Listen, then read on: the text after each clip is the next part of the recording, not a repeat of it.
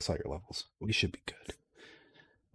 Hello, and welcome to another episode of Loose Cannon. Today is October 24th. We are in the second week, going into the final week, right? Or is it 4 weeks of Festival of the Lost? Is it 3 weeks or 4 weeks? So this Tuesday is the final week, right? Okay, that's what I thought. Yeah, because then it goes until November 1st. Yeah. Yeah.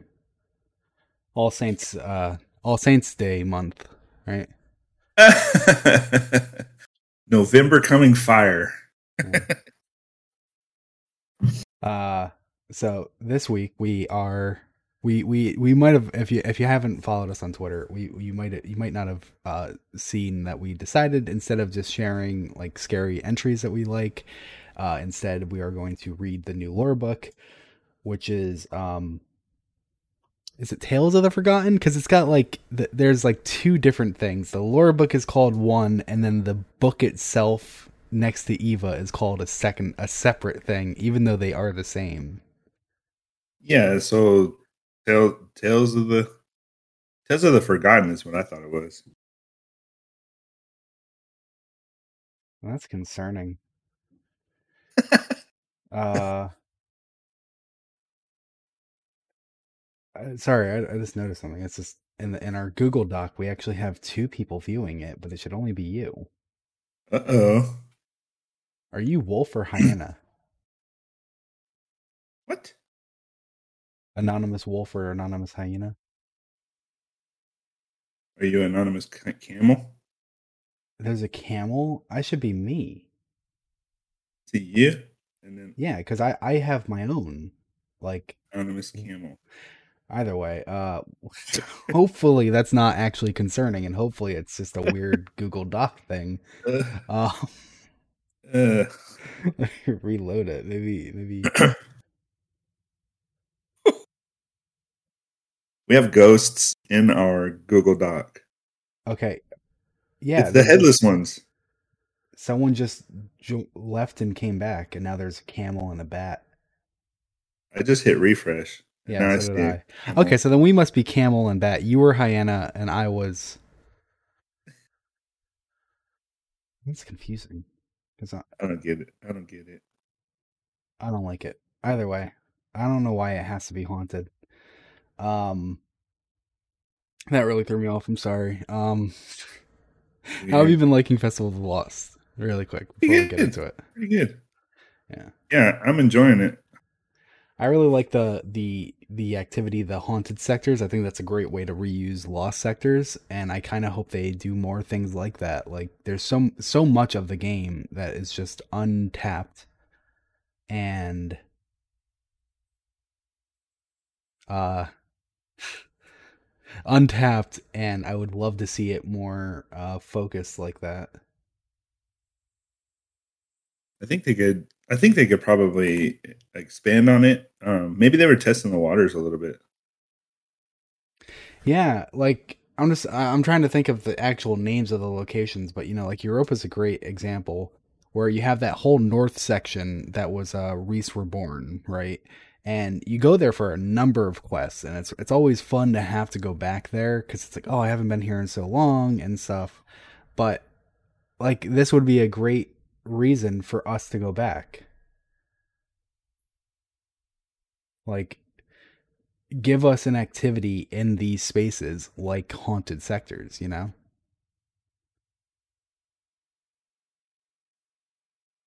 But if we did more haunted sectors, they could just keep. They just how many lost sectors are there? There's probably like Yeah. tons. Are you cutting out or are you just pausing?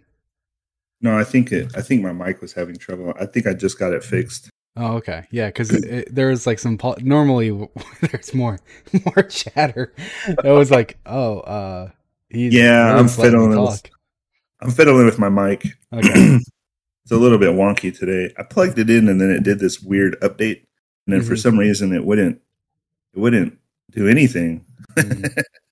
Yeah, And now every episode, I have to check off the input boxes and make sure that everything is correct, because it's like Discord and OBS, they like to to reset to default, which makes it so no one's hearing you, no one's hearing me, I'm not hearing you in Discord, things like that. Yeah. Well, and then on top of that, so you got to deal with more. But on top of that, it's like every time I open one of them, they got an update. Not as well. And then Windows had an update, and then everything gets screwed up because of that. Yeah. I don't get it. In any case, though, so for the haunted sectors, we got 3 lost sectors, and what's really cool about the 3 lost sectors is that they actually kind of tie in thematically with the lore book that we get, where so the whole lore book just follows Glint going around talking to people, trying to figure out more about the headless ones, and he has. Some people say it's from Europe. They saw them on Europa. Another person says they saw them on the moon. Another person says they saw them on Nessus. And those are why we go to these 3 locations, and specifically these 3 lost sectors, because of what the lost sector was, like where it's located, or the people who went there had an interaction where they effectively lose their heads. In every one of these cases, they went into this location that is now a lost sector but wasn't then, and right, have this connecting line through them all. Yeah, so that it's before we get like into the meat of it, just on the face of it, when you're collecting your papers and you're turning in and you realize there's Europa, Luna, and Nessus, you can't help but wonder immediately, like, what do these 3 planets have to do with the story arc and narrative going forward right now? Like, maybe there's some sort of connection. So before you even dive into the lore, you're already kind of thinking, well, these planets have some sort of significance story-wise going into, Savathun and Witch Queen and all that. Because if you think about like Glint hearing about these, I don't know what to call them, urban myths, folklore. It's so weird. This game is so weird sometimes because things like this happen where you've got many layers of lore where, like Drifter having a conversation at a bar and then somebody else listening to that conversation at that bar are 2 totally different perspectives of the same story. And this is one of those things where it's not 2 different perspectives of one story. It's like a whole nother folklore that's in game that all the characters are know about or kind of heard about. It's like, oh, did you hear about this, headless one? And then Glint is like, I heard these stories. I'm going to go find out what it means or what it's about. Yeah. And just try to piece together the mystery. Yeah, the mystery. Yeah, it's like ghost hunting, it's almost like it's for fun. And Ikora even kind of in the dialogue, the banter and the she's kind of like, oh yeah, go have fun. Yeah, she encourages it. I know the line you're talking about. When you're in the lost sector, Ikora can chime in and be like, oh, what's your status? And Glint's like, we're hunting headless ones, and she's like, okay, have fun. Almost like it's almost like what a parent would do to a kid outside, playing swords with his friends. And what are you doing out there? Oh, we're knights and we're storming the castle. Okay, have fun. It's almost like that. It almost feels like that.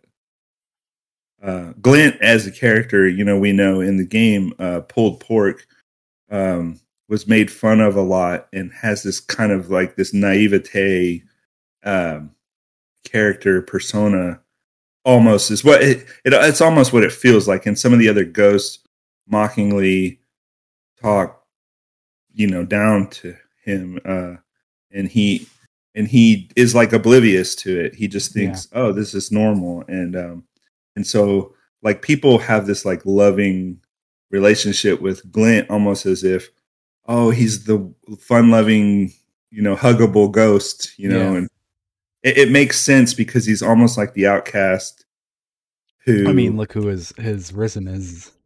Yeah, exactly. Yeah. So it's a perfect fit, right? Yeah.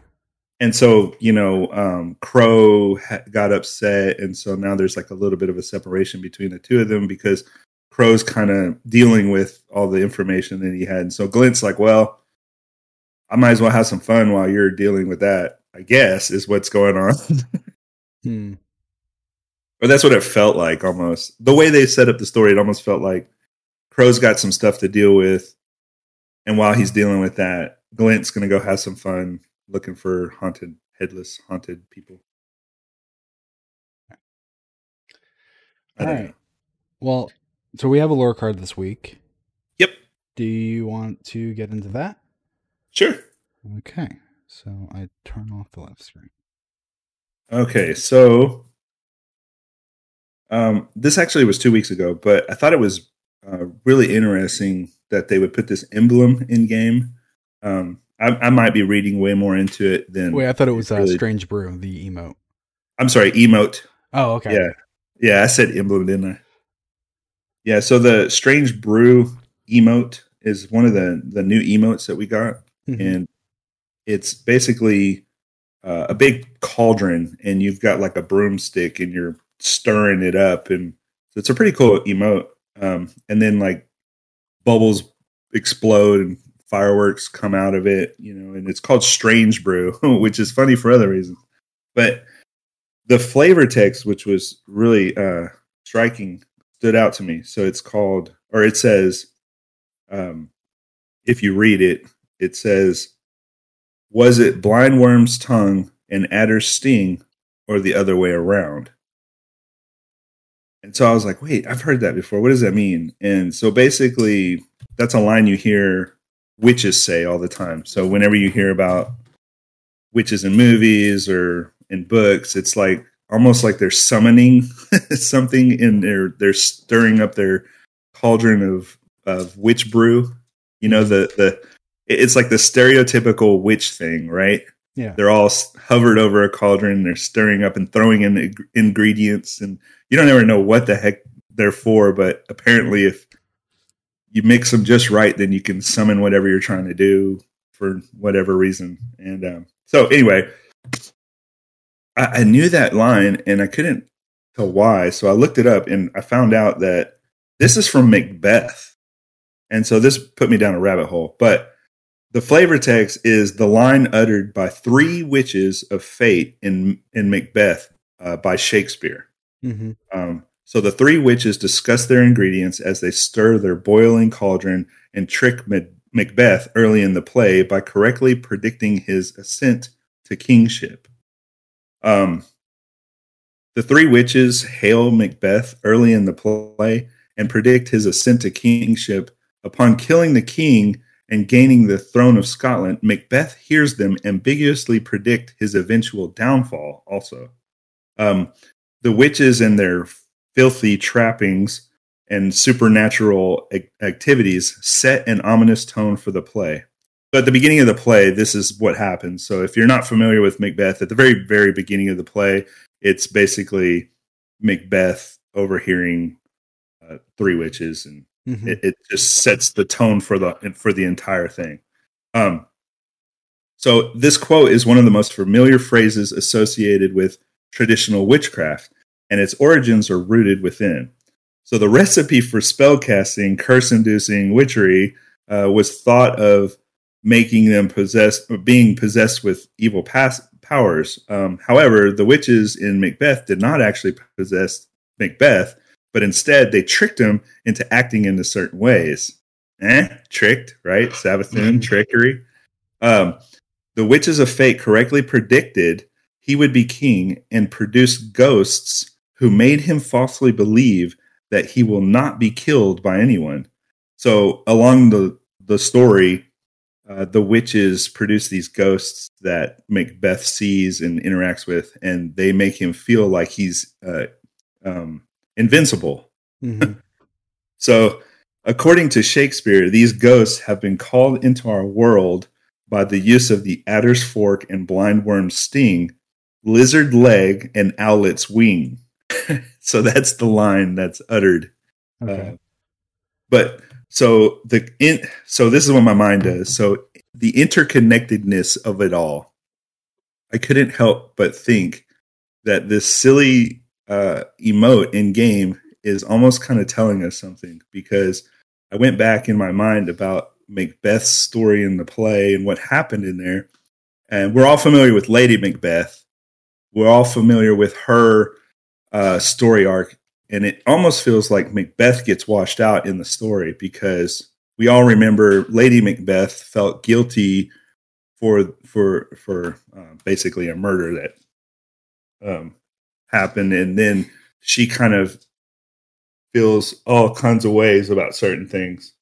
Mm-hmm. I gotta go for a second. Hold on, all right? Okay.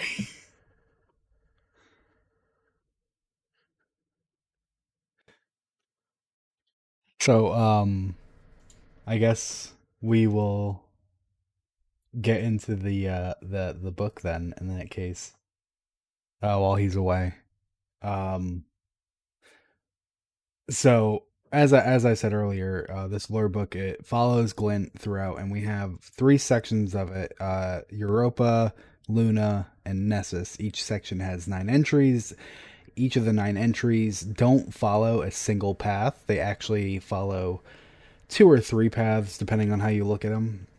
So in the first book, I wrote, throughout the Europa section of this book, we get slices of various stories that will all lead to their own conclusions. One story is about Glint reviewing hidden reports about an agent seeing a headless one on Europa. Another follows the scans of audio logs from dead exos that traveled from Mars to Europa to find out about the machine tower they see in their dreams. And so it shouldn't be too elaborate.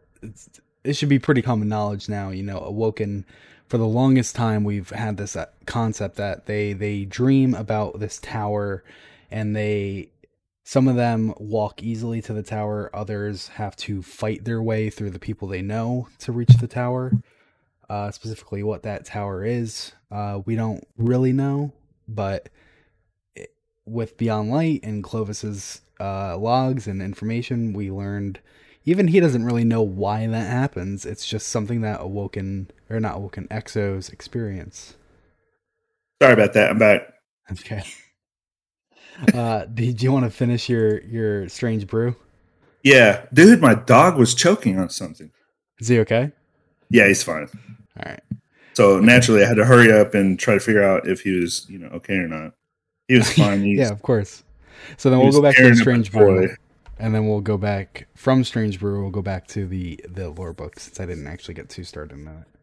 Okay, cool. Where was I? Oh, I was talking about Macbeth. So I don't want to go through the whole play, but basically, Lady Macbeth has this false guilt about herself because she sees something happen, and so she thinks the whole entire play. She thinks that she basically is anxiety driven and worried about something that kind of didn't happen the entire time. But Macbeth, the king, he is basically playing into the witches' hands.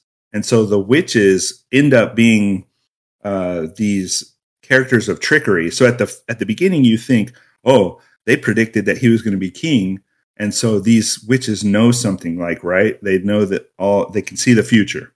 Mm-hmm. And so they actually couldn't. They just accurately guessed that he would be king. And so then Macbeth believed that they had these powers.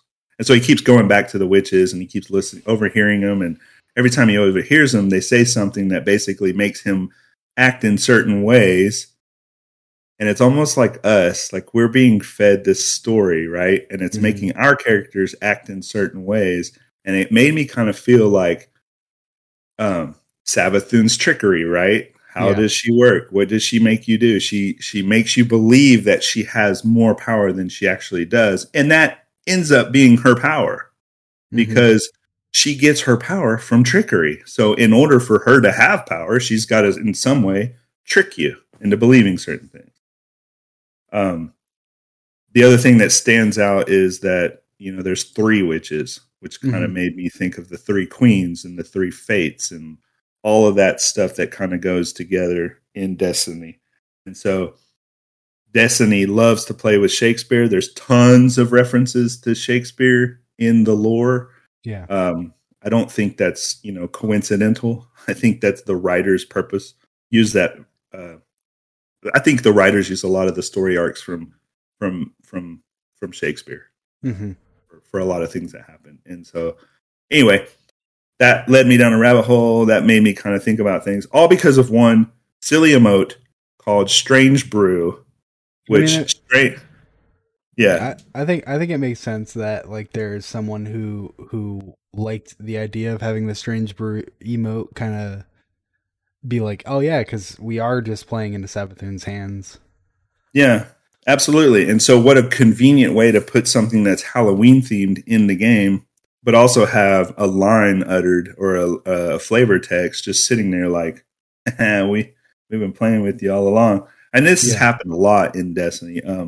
One of the things about dealing with items in Destiny and doing definitions is a lot of times I see items in the game that have flavor text or, whatever,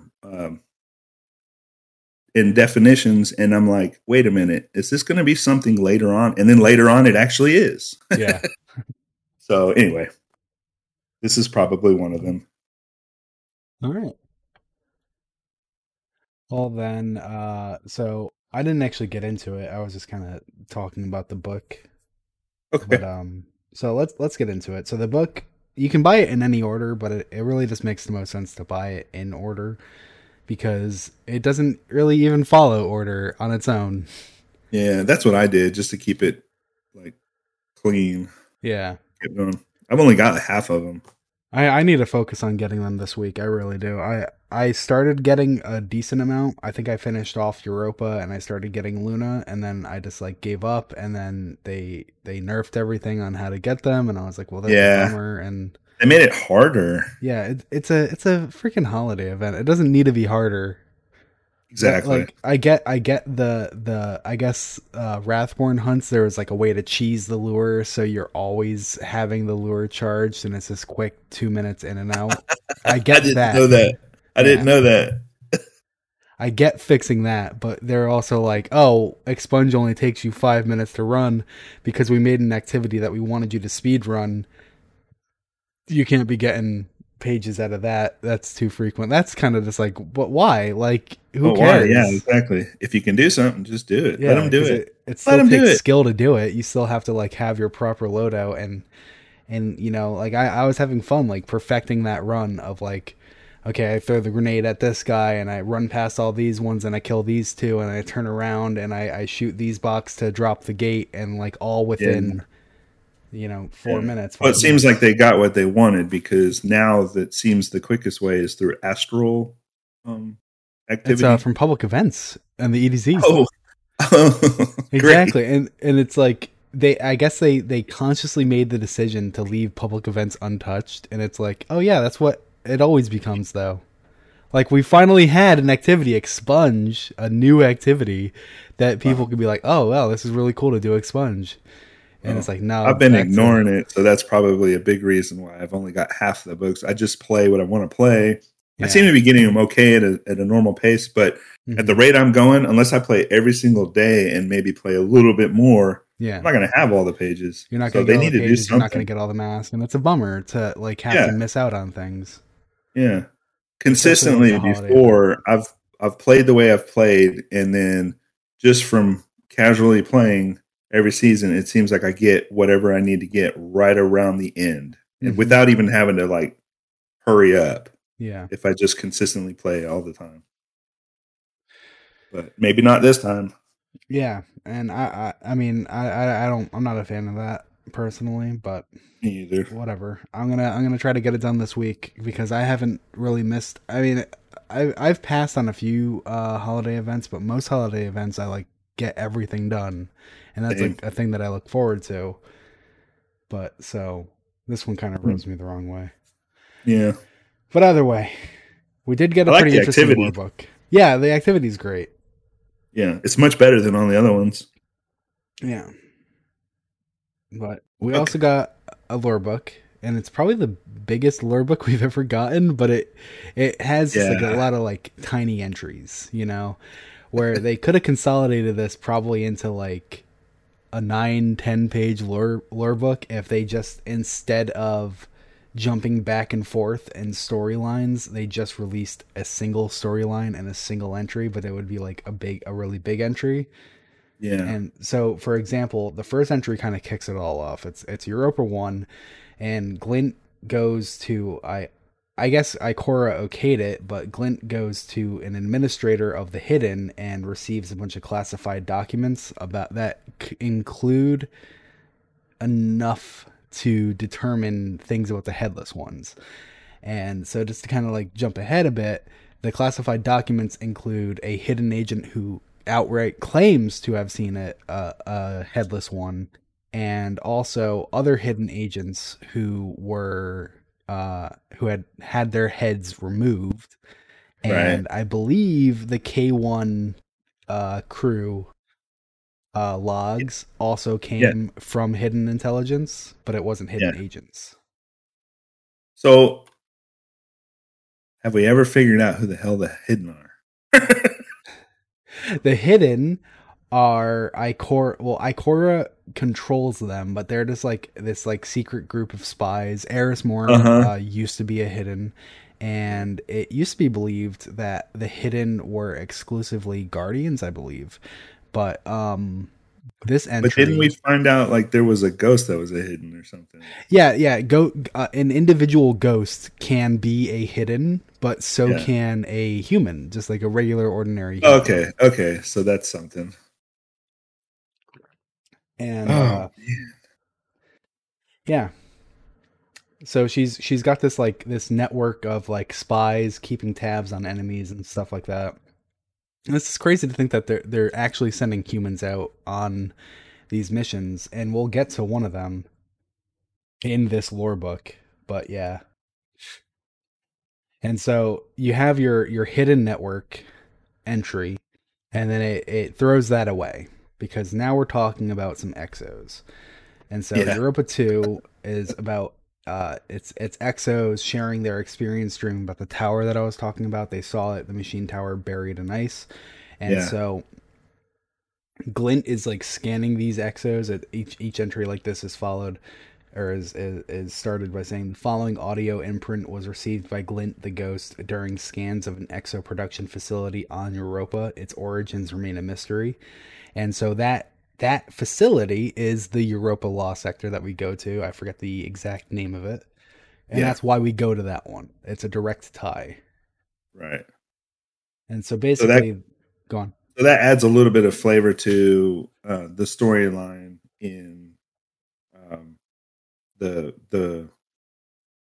what do you call it? The dang it, not the Dark Tower. What is it called? the tower. The tower. Yeah, the tower. They call it the machine tower in here. Yeah, the machine tower. But then there's like a little bit of flavor for the exos and how. Yeah, the exo tower. Yeah, the machine. Well, the machine tower. Before in D1, we didn't know what any of that was, and the whole vision of approaching a tower and seeing your family and all that stuff. We've later learned that has to do with how your mind is taking over its new mechanical body, and so it has to be fed these memories in a certain way to keep you from rejecting your new body. Yeah.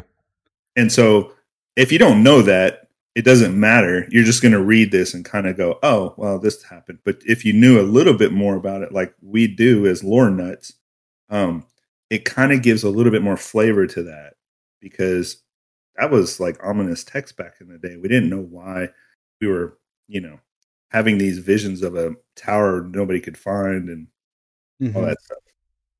So just that. Yeah. And then we go on to Europa 3, where Glint is talking to the Cryptarch Matsuo, who is trying to convince Glint that the Headless Ones don't actually exist, despite many cultures of pre-Golden Age Earth actually having stories about headless beings. And so this is kind of just like that third tangent that doesn't really go anywhere. Yeah. It's not directly connected to anything. It's just Glint doing his research on folklore, and sounds like me in my madness. It's almost like for people like me, here's a way for us to kind of know to say we know you exist, and we're going to kind of poke fun at you a little bit. Mm-hmm. And so those are kind of like three different paths that are being taken here. And then Europa 4 brings you back to the first one, which is the hidden report from a hidden agent who has been redacted. And I think it's a Guardian, but maybe it's not a Guardian now that actually I thought it was a Guardian. Maybe it's not, since we know that hidden aren't necessarily Guardians. But basically, they're on Europa, and they had a sighting.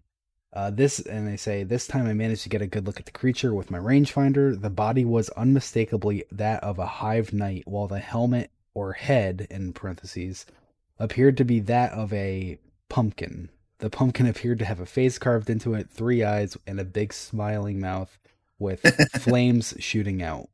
Bright Yeah. purple flames. And so he submitted himself for a full psychological battery, and after that, because even he was just kind of like, that's crazy. There's no way. Yeah. Yeah. It's almost like I'm not going to believe what I'm even thinking. Yeah. It's So we have the hidden agent, and then we go back to the Exos, and it's another audio imprint recovered by Glint during scans of the Exo facility. And so the audio basically talks about how the Exos started out on Mars, and they made their way to Europa because that's what they felt right.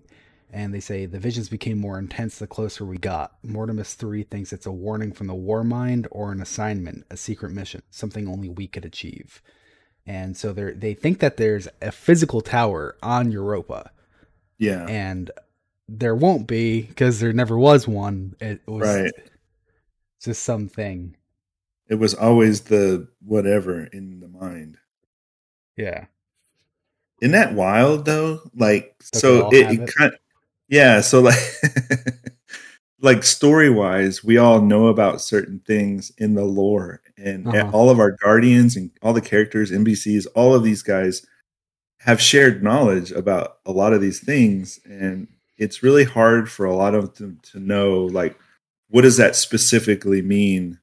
Well, to some characters it means this, and to other characters it means this, but what it actually means as we go on and learn is, DER or exomind, all that stuff. So it's like Degenerative exomind rejection.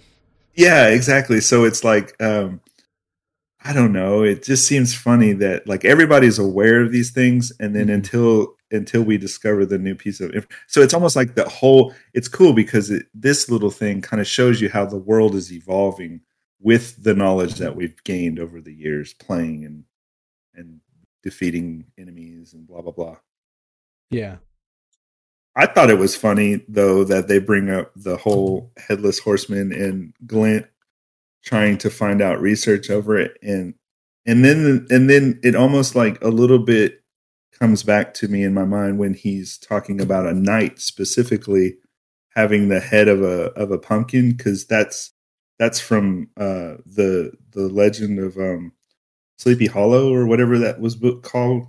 Mm-hmm. Do you remember? And then so like there was a knight, the Green Knight, that lost his head and then became like the headless horseman of the whole entire story. Yeah. So I just thought that was funny. Yeah, I mean, like you said in the third entry, there's a lot of folklore that has headless activities happen, and he thinks that that's drawing a conclusion that the headless ones are real, Yeah. Yeah. despite being hive bodied. He's like, humans can somehow become hive. Yeah. And that kind of brings us to entry 6, which is another one of just like Glint talking about folklore, this time with Saint 14 and Geppetto. And Saint 14 is just not having it because he's like, how would they chop off their own heads? And like Glint's just like, I don't know, maybe a guillotine. And Saint 14 is just like, no. Like that's not. They're like really trying to Yeah. talk Glint out of pursuing this further because they just think Yeah. it's so like ridiculous. Oh my God. Hold on a second. Pause. I'm sorry. I have to do this. You said it just now dawned on me. Saint 14's ghost is named Geppetto. Yeah, Okay, so that's the Pinocchio thing, right? Geppetto was Pinocchio's father. Yeah. Uh-huh. And so Pinocchio wanted to become a real boy. Okay. And so Saint 14 is an exo. So Yes. Saint 14 is an exo.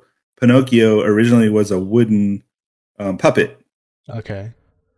And then he became a real boy through all of his good acts. Uh huh. But it's almost like Geppetto and Pinocchio, Geppetto and Saint 14. It's almost like because Ghost resurrected Saint 14. I see what you're trying to say here. I just don't agree with it. Okay. Well, I just think it's funny. I don't think it's like necessarily meaning the story's going to evolve that way, but it just now dawned on me. Saint 14 is going to become a human again. I don't know about that. I'm just saying, like, he's a puppet. Saint 14's friends are going to become donkeys. Oh my goodness! And then yes. go be in the Shrek movie. I don't think any of the story. I just think it's there. It's funny because, like, you know. Oh my God! What was the song? I once had strings to hold me down. I don't anyway, know the song. Let's not okay. get taken down by Disney. Yeah, sorry. Yeah, Saint 14. He says, people say many things. You should hear what the Elixni say about me. He looked at the floor and scuffed his feet. Not everything you hear is true. And, you know, so he's just like very discouraging about it being real. Yeah. And then we get into Europa 7, which is another hidden report. And basically, the hidden agent who claimed to have seen a headless one has been removed. He's being pulled from duty. He's being extracted from Europa, and he's being advised just to play it off as exhaustion or an optical illusion, and just to pretend you did not see what you said you saw. Yeah. Huh. And so, like I said, these read quick. So I'm sorry if it seems like we're going through these really fast. It's just like they are just like a paragraph, and there's not much to take apart from them. But then we get the conclusion of the EXO entry, which this one's actually like they really like to like have body horror in Destiny lore now. I don't know who's writing these entries, but they are really loving it. So I'm just gonna read this entry. Well, what's a Halloween thing without at least a little bit of gore, right? Yeah, I mean, I guess, but it's like they keep going back to this. Yeah. But so Mortimus 3 looked so content, lying on the conveyor belt. He was getting the best sleep of his life. I envied him. Once the conveyor belt started, the maker's spindly pneumatic arms came to life. They descended on Mortimus, darting in and out of his joints, dismantling him piece by piece. It started with his hands and feet and worked its way inward, unmaking him from a whole into a million tiny components. There was a moment after all his limbs and torso had been stripped away, and he was just a head with a long jumble of neural connectors streaming out of his neck like a robotic jellyfish. When his eyes opened, he looked at me, mouth gaping, like he was trying to tell me something, and then his eyes went dark. It's my turn next.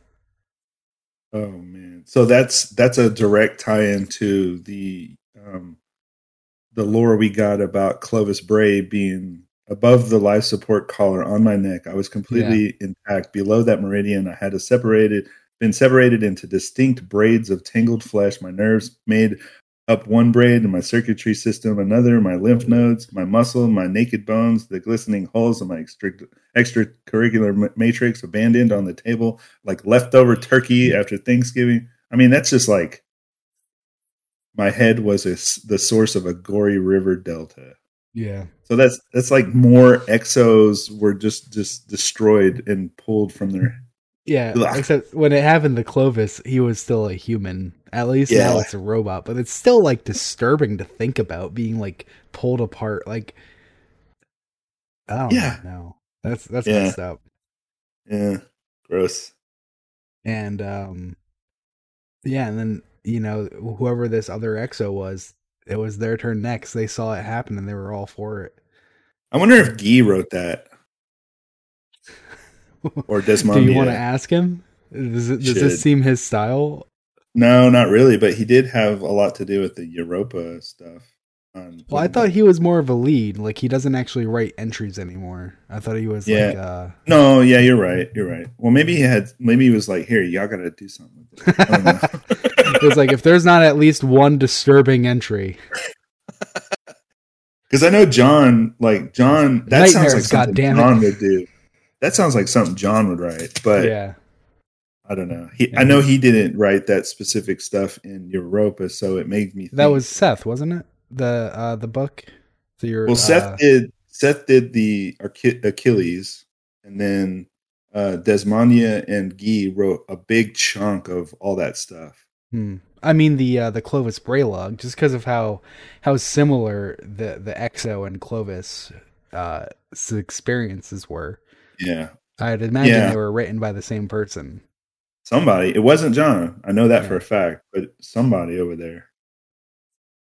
And then to finish off the Europa section, Glint actually meets with the hidden agent, and the hidden agent is not accepting that it was a hallucination or that he was exhausted. I saw what I saw, damn it, he shouts, saying it was a headless one. But despite being a headless one, it had a big smiling pumpkin for a head with 3 eyes and purple flame shooting out of it. Yeah. I have that mask. Like I was just saying the mask we have like we actually have that mask. Is that mask not understood? Like there are jack-o'-lights all over the tower. We've had it for years. Right. Why is it not like more it's not canon, and that's something that like festivals and things like they drive me nuts because like I get into arguments with people. They're like, obviously it's canon, it's right here, and I'm like, but it might not be. It might just be for the fun of us playing the game, and because it's so unimportant, and now we're seeing it, and it's like, so it was never canon, because it's kind of I was gonna. It's been long enough. You should have seen Midnight Mass. It's kind of like the people in Midnight Mass not knowing what a goddamn vampire is. And it's like vampires don't exist in their world. So, it's okay that they're like, okay. So back up, but in D1 we learned that history and everything that happened before the collapse, question mark, because I don't know the timeline very well about that, but had been argued about because cryptarchs that were finding information about what happened historically and they were using to make archives, a lot of the stuff that many cryptarchs were finding were fragments of prehistory that didn't exactly add up correctly, and some of the stuff seemed like it was being rewritten. So even the information that they found may have been corrupt about what happened before they exist today. So a lot of the stuff like they don't know about, like, it makes sense why they don't know what a pineapple is, or it makes sense like certain things, Yeah. And I'm on board with that. And I'm not talking about jack-o'-lanterns. I'm talking about jack-o'-lights, which were a thing all the way since back in, I think the Taken King was the first time we got a jack-o'-light. Jack-o'-light, yeah. And so this whole time they were being made by Eva and they were all around and all this and all that, but they were never real. They were never actually a canon concept in Destiny. And I get what you're saying with the cryptarchs, because we actually just passed over this one line from Europa 3 where the cryptarch says, for instance, he continued, the Yetis of Himalayan folklore and the lumbering jacks of North American legend. Yeah. Speaking about Bigfoot, calling him a lumbering jack. Lumbering jack, yeah. So it's funny because like there's like a duality, or like a joke in that, because of like a lumberjack, right? Oh, and then I'm sorry, yeah, and I actually didn't notice this the first time I read it. Or the centaur of Greek mythology and the sheepdog of Northern Europe. Northern Europe, yeah.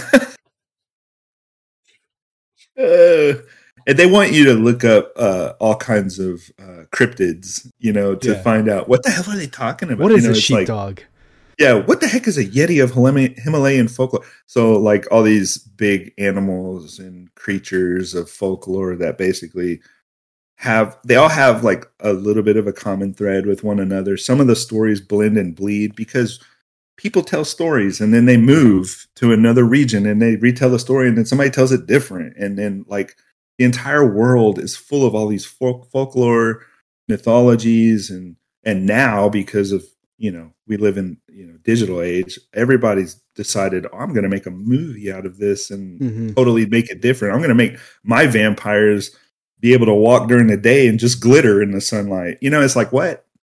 Right? So we're rewriting a lot of the folklore and mythologies today too. So it's just funny because if you go back to the root origin of a lot of this stuff, it's amazing how much gets around, even though people live nowhere near each other. Back in the old ancient times. Yeah. So anyway, that's my soapbox. I mean, everyone knows that Desmond Tiny created vampires. Like, we don't need to play. Do they though? Do they? They should. That should be mandatory reading. But so then we get on to the Luna section. And Luna, like Europa, has its own little selection of stories that just kind of weave in and out of each other.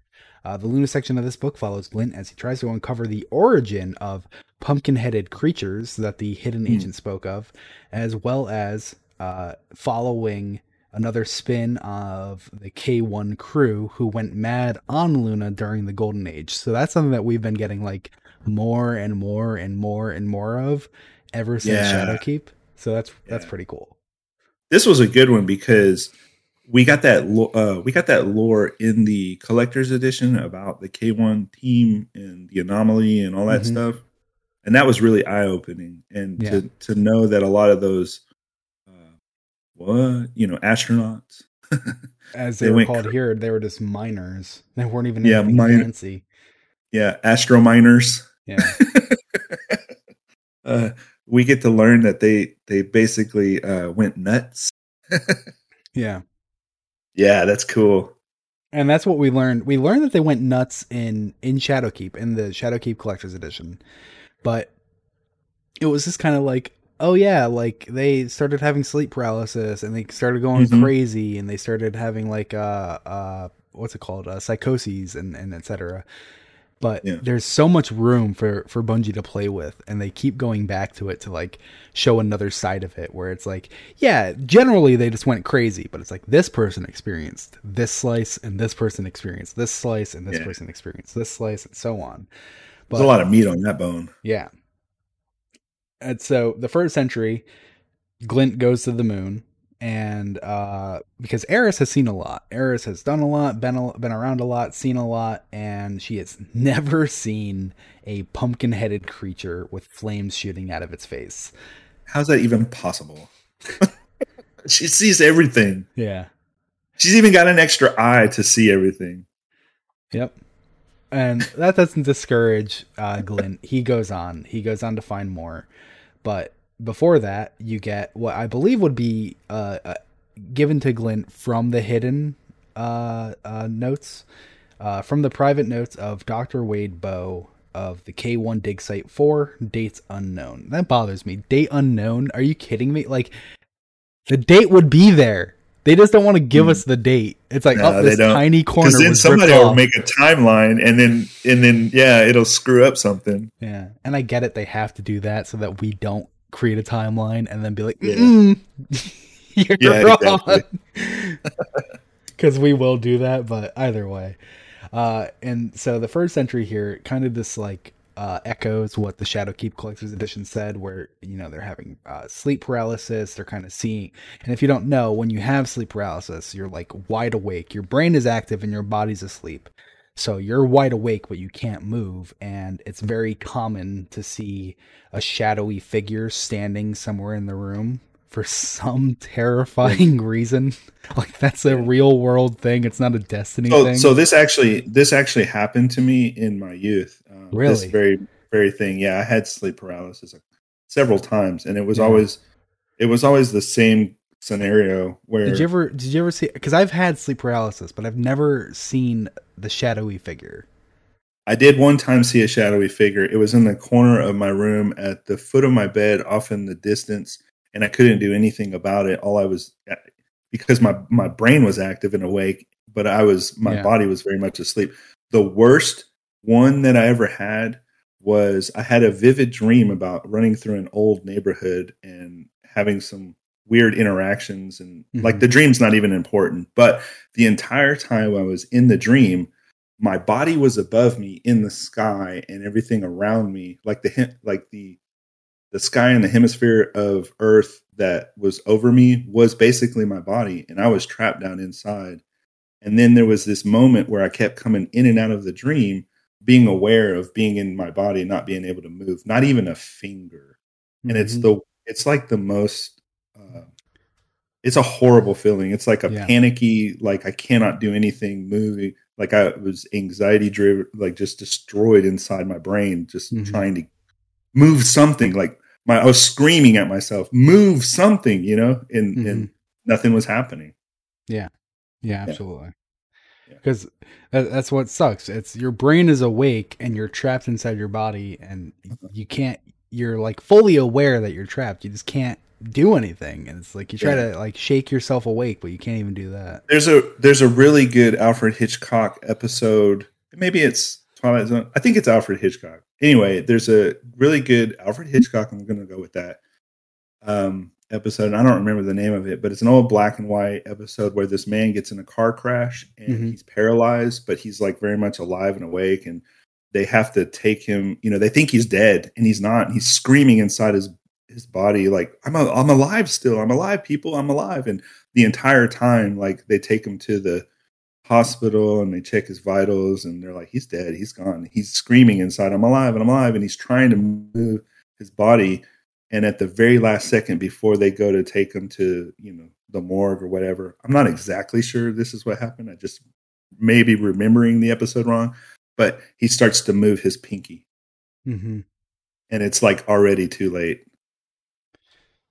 I've read a horror short story like that where the guy was like bit by a snake or something, and it's like perfect paralysis, like can't move the body, Oh, slows down the yeah. heartbeat, all that stuff. So they think he's dead, and he's Dead. like lying on the autopsy table, and the people who are supposed to be That, performing an autopsy are not yeah. efficient at their job at all, which is a good thing because that's how he survived. They were just bullshitting for like 30 minutes, and then like he was That's a good finally able one. to like move his hand.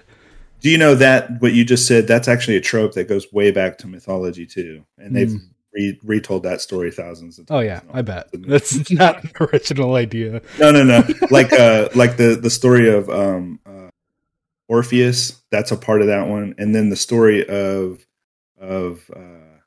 even the Disney, or was it Disney, or maybe it was somebody else. The one with the Day of the Dead, and the boy was thought to be dead, but he was actually just bit by a snake, and he was like walking the realm of the dead, and he came back, and then anyway. No, I don't know that one. Oh, okay. God, what was the name of that? That was a really good movie. It's a kids movie, but it's not like it doesn't go into that. Yeah. Well, Uh, anyway, sorry, yeah. derailed again. And so that brings us to Luna 3, where Glint goes back to the reef, and he's talking to one of the Techians that we saved, Yulaya. Yeah, how And convenient. I mean, it's good timing, right? Like Right. they have a lot of time on their hands while they're waiting for the celestial bodies to align to rid Savathun of her worm. So he goes to her, and she was meditating, and he watched her for 143 minutes until she realized that he was there, and basically just asked him, or he asked her, if she knew anything about pumpkin-headed monsters called the Headless Ones. And Yulia said, I think I might know something about the ones you seek, but to be certain, you must first tell me, what's a pumpkin? Which, that's even more understandable because, she's a reef-born awoken. They don't have pumpkins. Yeah. They're not going to know what a pumpkin is. Bro, look around the tower. They're everywhere. She's a reef-born awoken. Yeah, no, but you know what? Reef-born awoken aren't that removed from information. They're removed from the tower customs. I guess. Maybe. So, okay, so they've never heard of a pumpkin before. I guess not. Well, I mean, yes and no, but we'll get to that. That because there's more conversations with Yulia. Before we get to that conversation with Yulia, though, Glint is trying to find out what is the significance of pumpkins. Why do the Headless Ones have pumpkin heads? And so who better to ask but a Cryptarch who, of course, knows everything about nothing history. Yeah, no. The Cryptarchs are hilarious. Yeah, Bungie's really having fun with Cryptarchs lately as well. That's a new thing that they've been doing. And so he speaks of that time of the year was thought to be a liminal phase, talking about like October and stuff, when living could communicate with the dead. The Cryptarch finally located the tome that he'd been searching for. He put on a pair of white cotton gloves and unsealed the container. And so this is the Cryptarch's like history book, right? So just keep that in mind. I want that. Need that. Let me have it. Let me access the Cryptarch's history book, please. You do that after the show. Okay. This is one of the few remaining source documents on the subject. It was published specifically for gentlemen, an esteemed social class at the time. He began gently leafing through the volume. Here it is, he said, pointing to a chapter entitled Pumpkin Body Paint is the Hot New Holiday Trend. It featured depictions of unclothed humans with orange ribbed gourds painted on their most globular anatomy. So it's an adult magazine. Yeah, pretty much. He's just destroying Glint's innocence. He is just in public. But just like, check this out. But the best part of this entry is you now have a window into the archive of knowledge the Cryptarchs are accessing. Yeah. As you can see, pumpkins featured heavily in the iconography of the time. People would paint them all over their bodies, even in highly inconvenient locations. What would that be? We're not. That's not this class. Just in the back of the neck. and then Glint being as pure as he is. And this helped them communicate with the dead? And the Cryptarch says, that part remains unclear. Yeah.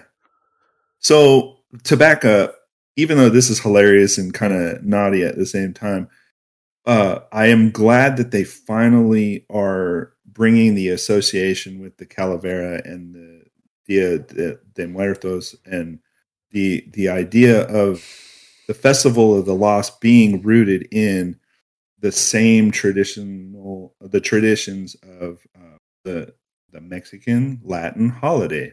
Yeah, so, I mean, it's much more than just that. It is. It encompasses all of the. It encompasses all of the, practices of many cultures in this one event. But, however, going all the way back to D1, they never explicitly tied it to anything. And so, what they did this year is they brought about some direct tie-ins. Yeah, one of them was this, and I love it. Speaking specifically, the idea that in October, in these months, it's easier to communicate with the dead. Yeah, and of course the ghosts they put out. Yep, Calavera. Oh yeah, of course. Yep, perfect. So that hilarious entry aside, we continue into Luna 5, and we should probably start moving a little faster. Actually, yeah, we'll get it. We continue into Luna 5, which is another Dr. Wade Bowe, who was the K1 dig site doctor. kind of still just saying what's been said before about the K1's insanity crisis, where people aren't sleeping, people aren't hallucinating. The This time though, they talk about realizing why the shadow is familiar. And so the shadow is a version of Dr. Wade Bowe. And Yeah. For whatever reason, it doesn't have a head. Yeah, I don't know. And I mean, we will get a final answer to that. There is one more Wade Bowe entry that we'll get to, and that one is probably like one of the more subtle horror bits, but we'll get to that. Okay. And so now we go back to the reef, Glint and Yulia. That way, when this is Glint speaking, that way when they lit the candle, it would light up the face carved into the pumpkin. There was a long pause as Yulia studied the hologram Lint had projected for her. And this was common during the Golden Age, the Techian asked. It was, Glint nodded. Humans used to put the pumpkin head all over the place. They would even paint them on there. But why? Yulia interrupted. Come on. So close to making the reef like, we hate Earth. Yeah. All these idiots. So then he said, oh, they thought it would help them speak with the dead, as you were saying before, with the more Day of the Dead rituals. And so Yulia is trying to understand the significance of pumpkins, to understand how it helps the headless ones be the headless ones. Yeah. Entry 7 is Glint talking to Ikora about the headless ones, and this is a good one. Yeah, this is a cute one because Ikora is basically reminiscing about Cade. Cade used to tell stories about the headless ones, Ikora recounted with a wry smile. He said he'd killed dozens of them on the moon. The way he told it, they exploded like piñatas. She raised her eyebrows. Of course, it only ever happened when he was alone. The rest of us never found anything but hive. So that's a quick little Easter egg to exploding heads in Halo. When you would shoot the enemy, there was a cool little hack you could do to the game, or a thing you could unlock. When you would get headshots, it was called Pinata, and then their heads would explode and a bunch of confetti would come out. Then we got it in Destiny with the wall hack at in the last Wish raid. Yes, there you go. Where you can put in an entry, and then any headshot, the confetti goes and you hear streamer noises and it crashes your game, and it's super fun. It's too many particles. It did it. Yeah. It's funny that they make Cade part of that though, because then it's like, was he hallucinating for real, or is he, something else? Anyway. No, I mean, I think he actually fought headless ones, and it's like one of those stories where Cade is like, okay, Cade, sure you did. And he's like, no, but actually this time I did. And they do, when you kill a headless one, they do explode like piñatas. They drop a whole bunch of candy. So Cade's probably like, then where did I get this candy? And they're like, the store, Cade. We're not stupid.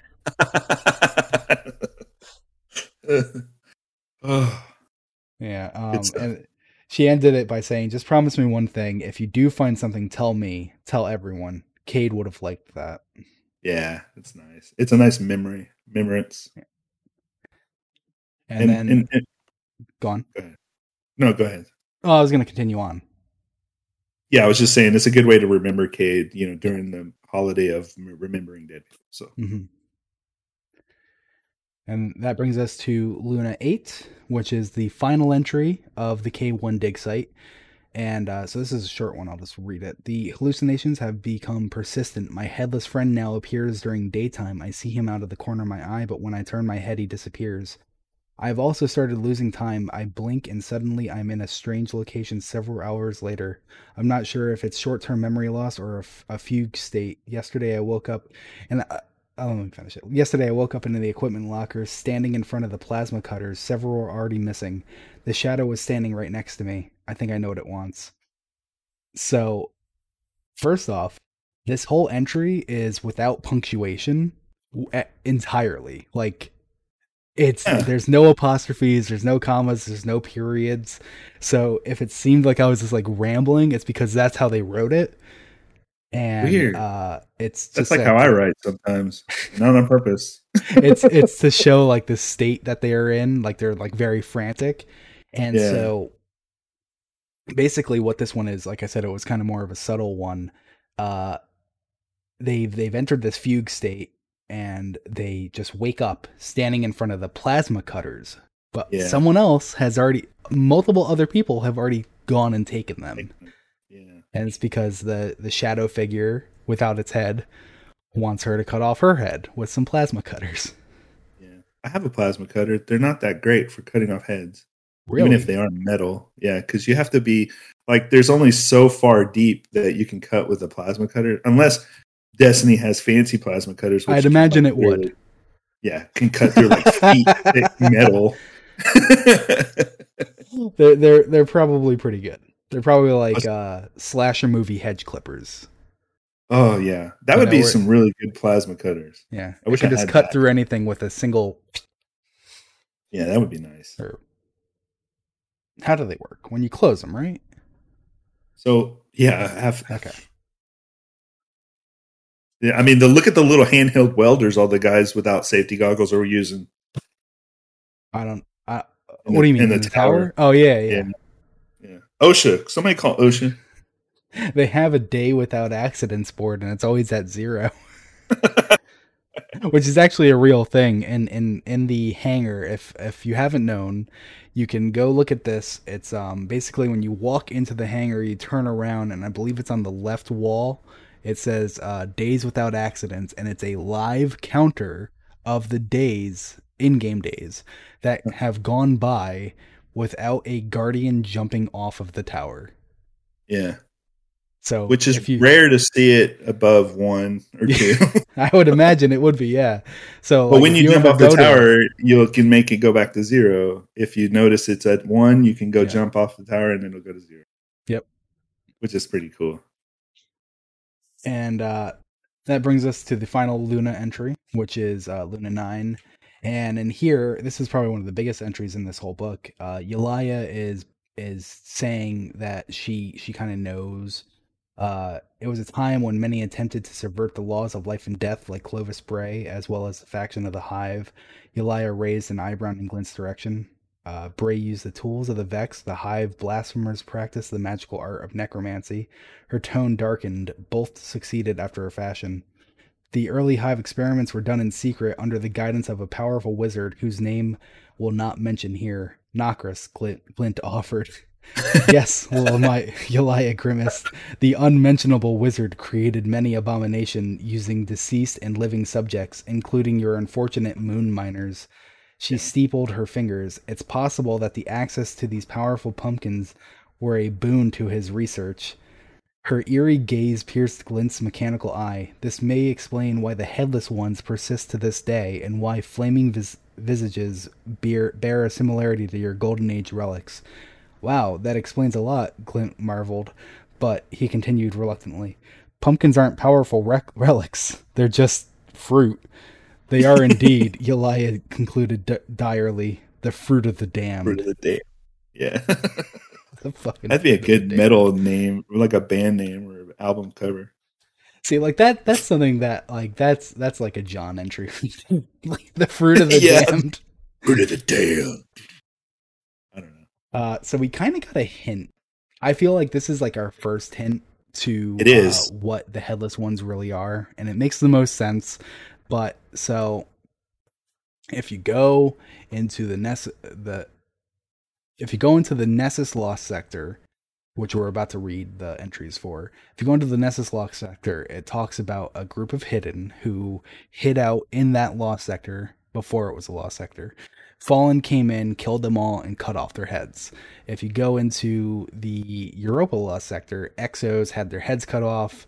If you go into the Moon Lost Sector, the K1 crew had their heads cut off. And in each one of those locations, Glint says, you can get dialogue where Glint's basically saying, and then they were transformed into Hive, and became the headless ones. Right. Which that's not what. Which makes sense if Nokris was playing around and made. Well, I mean, it doesn't make sense that the bodies became Hive. Well, I mean, what else would they become if like they would just be themselves? Would they not? I don't know. I guess. I'm just saying. I think it's entirely Nokris resurrecting Hive Knights, and either way. Yeah. So I mean, it can make either way. It could be one or the other, but yeah, it would probably make more sense, like you said. Secondly, that he was just making Hive Hive resurrecting Hive, but the whole headless pumpkin thing is insane anyway. And so that brings us to Nessus, which actually has, I think, the final clue to the answer. Yeah. The first one, Glint makes their way to Nessus to meet Failsafe, who claims she actually has headless ones as neighbors. This whole time, all he had to do was go see her. And she says they're the absolute worst. And then, so that's one of your entries, one of your plot lines. The second one, as I said, is the hidden agents who were on Nessus around the Exodus Black, and they hold up in what is now the Lost Sector next to the Exodus Black. And they were just kind of hoping to hide out in there and not get attacked by the Fallen. And that brings us to entry 3, where this is the third storyline, where Glint is talking to Mithrax, trying to see what Fallen cultures have, like headless, pumpkin, etc. And Mithrax tells Glint that there was a Fallen, or an Elixni Cliffix, who claims to have seen them on Nessus, but Cliffix is an idiot. Yeah. Specifically, Mithrax says, "What is the human word for one with good spirit, but who speaks loudly and without reason?" And Glint said, "An idiot." Yeah. So, people have to stop teaching Fallen rude behavior because they don't understand. Uh-huh. Like, we went through this. When was that? Last season? Yeah. Egg almost got murdered for this shit. Stop doing it. Probably did get murdered. Yeah. Entry 4. Failsafe claims the headless ones have been there for centuries, but they never came to say hello. Failsafe is very lonely. I feel bad. Right. Well, he's been around for a long time by himself, so he's had a very long life of being alone. Is Glint? Wait. Glint's male pronoun. Failsafe is female pronoun. Yeah, I keep saying Failsafe. Because Failsafe is a split personality. It's actually just an AI that's gone rampant and has two versions of itself, which one is also yes. Entry 5, those hidden agents, they are getting killed. That's basically that entry. It's just Mayday extraction needed. 3 of us have already died. Great. Yeah. They're not doing good. Well, good to know that they're so disposable. Seriously, Ikora, what the fuck? I know. Dang, dude. Entry 6, Nessus 6. Ido is translating Cliffix for Cliffix's story for Glint. But Cliffix wants something in return. He wants a sparrow. So Glint got him some rusted out shit sparrow that no one needed anymore. Of course. And Cliffix, which is rude, Glint. What the fuck? But Cliffix was happy all the same. In Cliffix's story, though, they actually encountered the Headless One in that same Lost Sector, and they didn't mind Cliffix's existence, but he doesn't think Guardians would get the same treatment. Yeah, weird. Yeah, that is weird. Because if it was a hive, why would they give a shit? Like, why would they be like, Fallen are good with me, but not humans? Yeah. Because it almost sounds like it should be, like the Exo, if they became the Headless Ones, that they would have that sentience to not want to fight us. And the same thing with the humans, and the same thing with the K1 crew. But so that right there already just kind of defeats it. Yeah.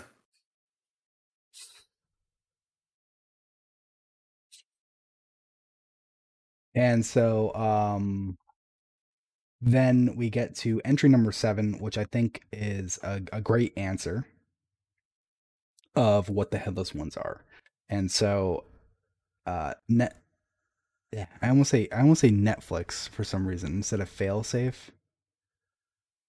Yep. But Failsafe and Glint are playing checkers on a holographic checkers board, and Glint was winning, and then Failsafe accidentally knocked the board over. the holographic checkerboard. Yeah. Wow. And Glint took that as his cue to leave, and Failsafe said, "Great, next time you come by, I'll reveal their true origins." But you said you didn't know where they came from, Glint objected. "You asked why they never visit me, not the nature of their existence. Those are two different questions," Failsafe said. "But come again," the AI continued, "and I'll tell you everything you want to know about the Hive necromancer who ripped the concept of headless ones from the human subconscious." So, right there. That's what it is. Nokris fucked around. He saw all these human stories of pumpkin-headed things, and he's like, "I'm gonna do it." Yep. For whatever fucking reason. Just to maybe mess with your mind and feed his own worm thing. I wonder if that's a thing with him. If that's like part of his worm bargain, if they make individual worm bargains. Because, I mean, that's something that really bothers me about the worm bargain, because people like to nitpick. Cherry pick. They like to cherry pick it, where it's like, Savathun, your trickery. You feed your worm by tricking people. Blah, blah, blah. Tricking. So technically, with that in mind, Savathun never has to kill someone. She can live a peaceful life, never killing anyone. Oryx, your navigation, you just have to keep exploring, keep going to all these new places. Never has to kill anyone. Yeah. But they have this system. Well, but the whole thing that bothers me the most about those worms that they're tied to is very much like how the Ahamkara make bargains with anybody, and they basically set you up to fail. Like, okay, you want to live forever? This is how you're going to do it in this constant battle and struggle. Or like, you want to fight dragons forever? This is how you're going to do it. It's like all these things that we've learned about. Like, oh, you want to get out of being trapped in the middle of the hellmouth? Oh, here's how you're going to do it. You're going to lose your eyes and become part hive. It's like, what? Thanks, Ahamkara. Yeah. And so the worm bargain is it's very similar.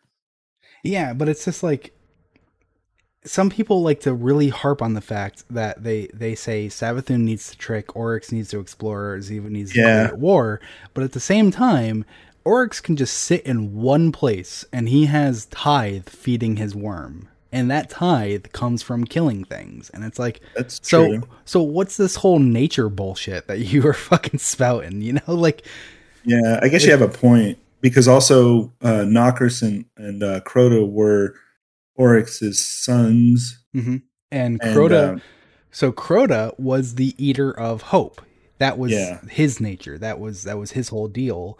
And that's why Nokris said, "Screw you, Dad. I'm going to do my own thing." Yeah, how does Nokris, like, what is his nature? Like, rebellion? He just has to constantly rebel and get new leaders and rebel against them. Like, it doesn't... Right? It doesn't track. That's a little odd, isn't it? But then Savathun's offspring feeding her. Yeah. Right?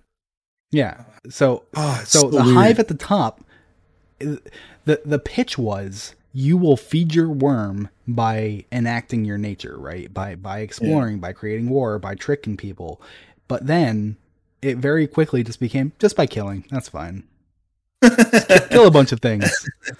But people still to this day, despite that like revelation, still to this day, like to cherry pick and be like, "Oh, Savathun, she has a trick to feed a worm," and it's like, I guess. More to your point, I mean, this book is full of lies, right? Yeah. So I wonder if that was ever the case. Maybe. Like, maybe the worms were very upfront with him. It's like, listen, this is probably going to backfire on you. You'd be pretty stupid to take this deal. And then Oryx is like, I want it. And then after the fact, he's like, oh my God, I was so stupid. Yeah. I can never tell someone the truth. I can never tell them that they spelled it out for me and I still made the wrong choice. That's hilarious. Yeah. Pee Wee Herman falls off his bike. I meant to do that. Yeah, exactly. Mm-hmm. But that brings us to entry 8, which is the extraction crew. My God, words are not working today. The extraction crew making it to Nessus. They've arrived way too late. They find the bodies, but not the heads. And that's what basically tipped this over into Glint's transferred records. And it all comes to an end with entry Nessus 9, where Glint comes back to Eva, and Glint returns to Eva. The Tales of the Forgotten Book is being filled with the tales of the Exo, Hidden, and K1 crew who lost their minds, their lives, and their heads to the Headless Ones. So basically, he's just running around gathering all these stories, all these folklore things, and he's just putting them in the book for people to find. Yeah. Really getting into the holiday spirit. Yeah. So that's great and it's fun and like but while they had fun giving this content to us and people are, digesting this whole how does a headless one how do we reconcile the fact that there are headless people in this activity and make it a real life lore thing at the same time and not just a mechanical construct of a video game you're playing. What's great is that they give you not only a reason for that, but they tie it to backstory that was so rich with lore and little bitty holes that we still haven't had defined. And they give us a little nugget, a little bit more flavor on top of that steak, if you will. And so to tie this all up in a nice, pretty bow, what do you think the significance is of all three sites, planets, whatever? I don't think there's much significance personally. I think they were just 3 convenient locations to tell a story, and You don't think there's even like maybe a little bit more to it or anything? Because I legitimately have no clue. Like I'm curious. So I think Europa and K1 are 2 really good examples of like easy locations to like find this story in, right? Okay. To have the XO be mutilated, to have the K1 crew come up again. Because the K1 crew is full on horror story right off the bat. Yeah, it is. It's great. I would love that as a movie. Yeah.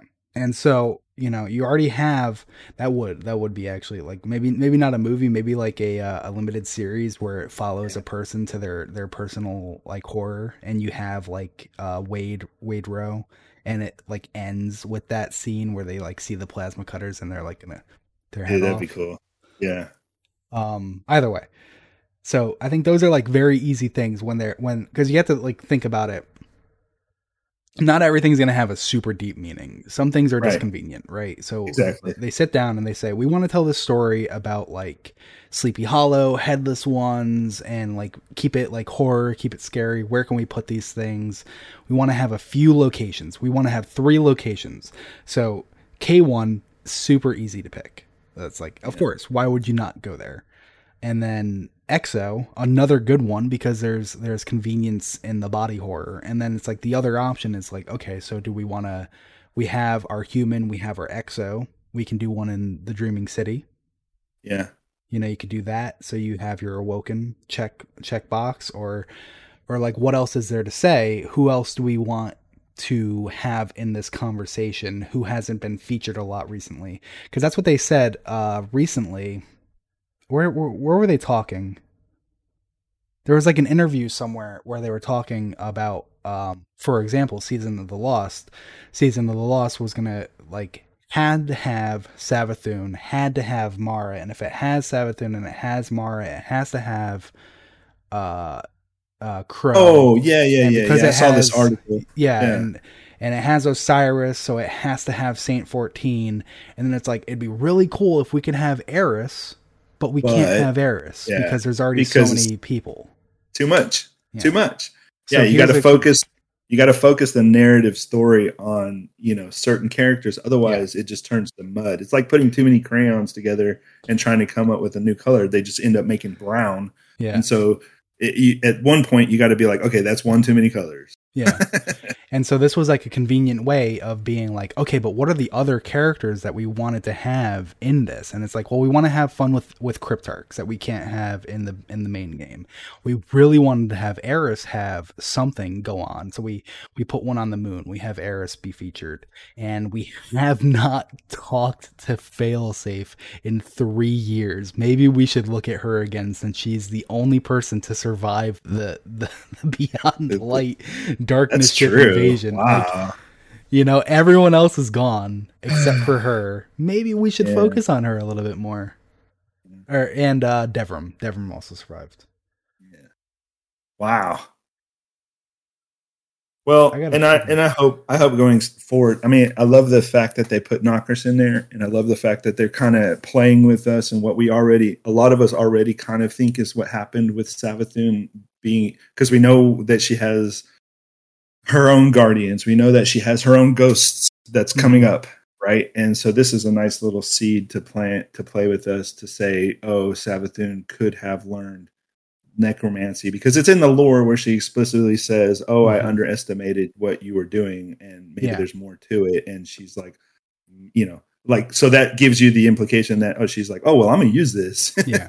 And this all does kind of put that thought in the back of your head, right? Yeah. When Witch Queen comes and we're looking for, how did Savathun get the light? How did she get these ghosts, etc.? And then it's like, oh, she had necromancy. And it's like, oh yeah, they kind of said, they like reminded us of that necromancy story beat with Festival of the Lost. There you go. Perfect. Yeah. So that was the scary Luries to Tell in the Dark. Even though they weren't that scary. Some of them were. It was a little more scattered. I would love, because I know, and I feel like we keep talking about this, but I know, like, Bungie, it seems like they really want to branch out into, like, other medias and stuff. And, like, Seth is an actual author. He wrote the Trader Baru Cormorant series. Yep. And I'd love to see them, like, hand off writers, like, here, write like a short story collection, or write, like, whatever the case may be, and they can, like, release, like, a horror story, just, like, really dive into some spooky thing, and this, like, sell it in October, and it's like, that'd be awesome for it to see happen.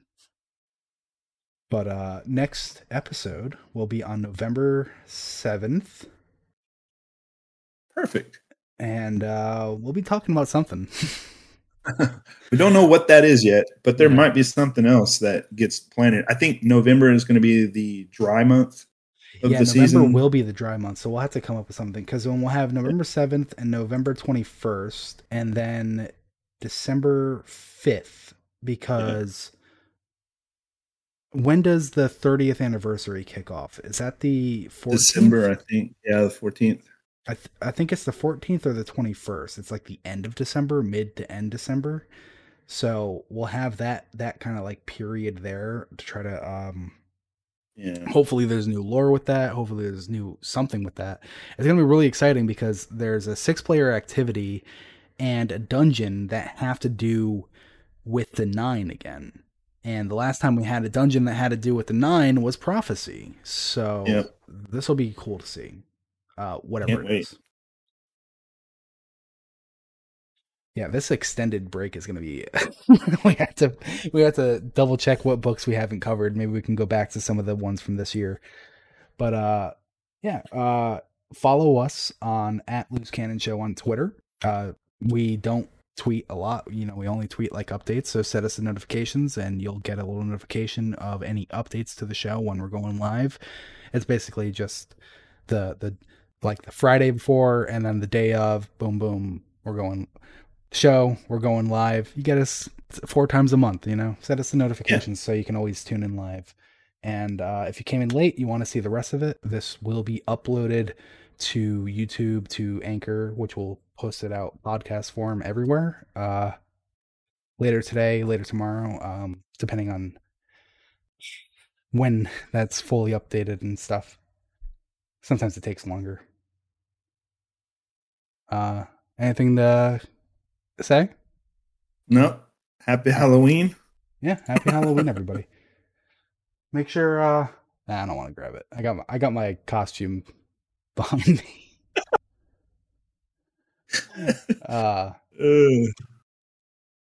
I had something to say. I forgot what it was though. Either way. Bye everybody. Bye.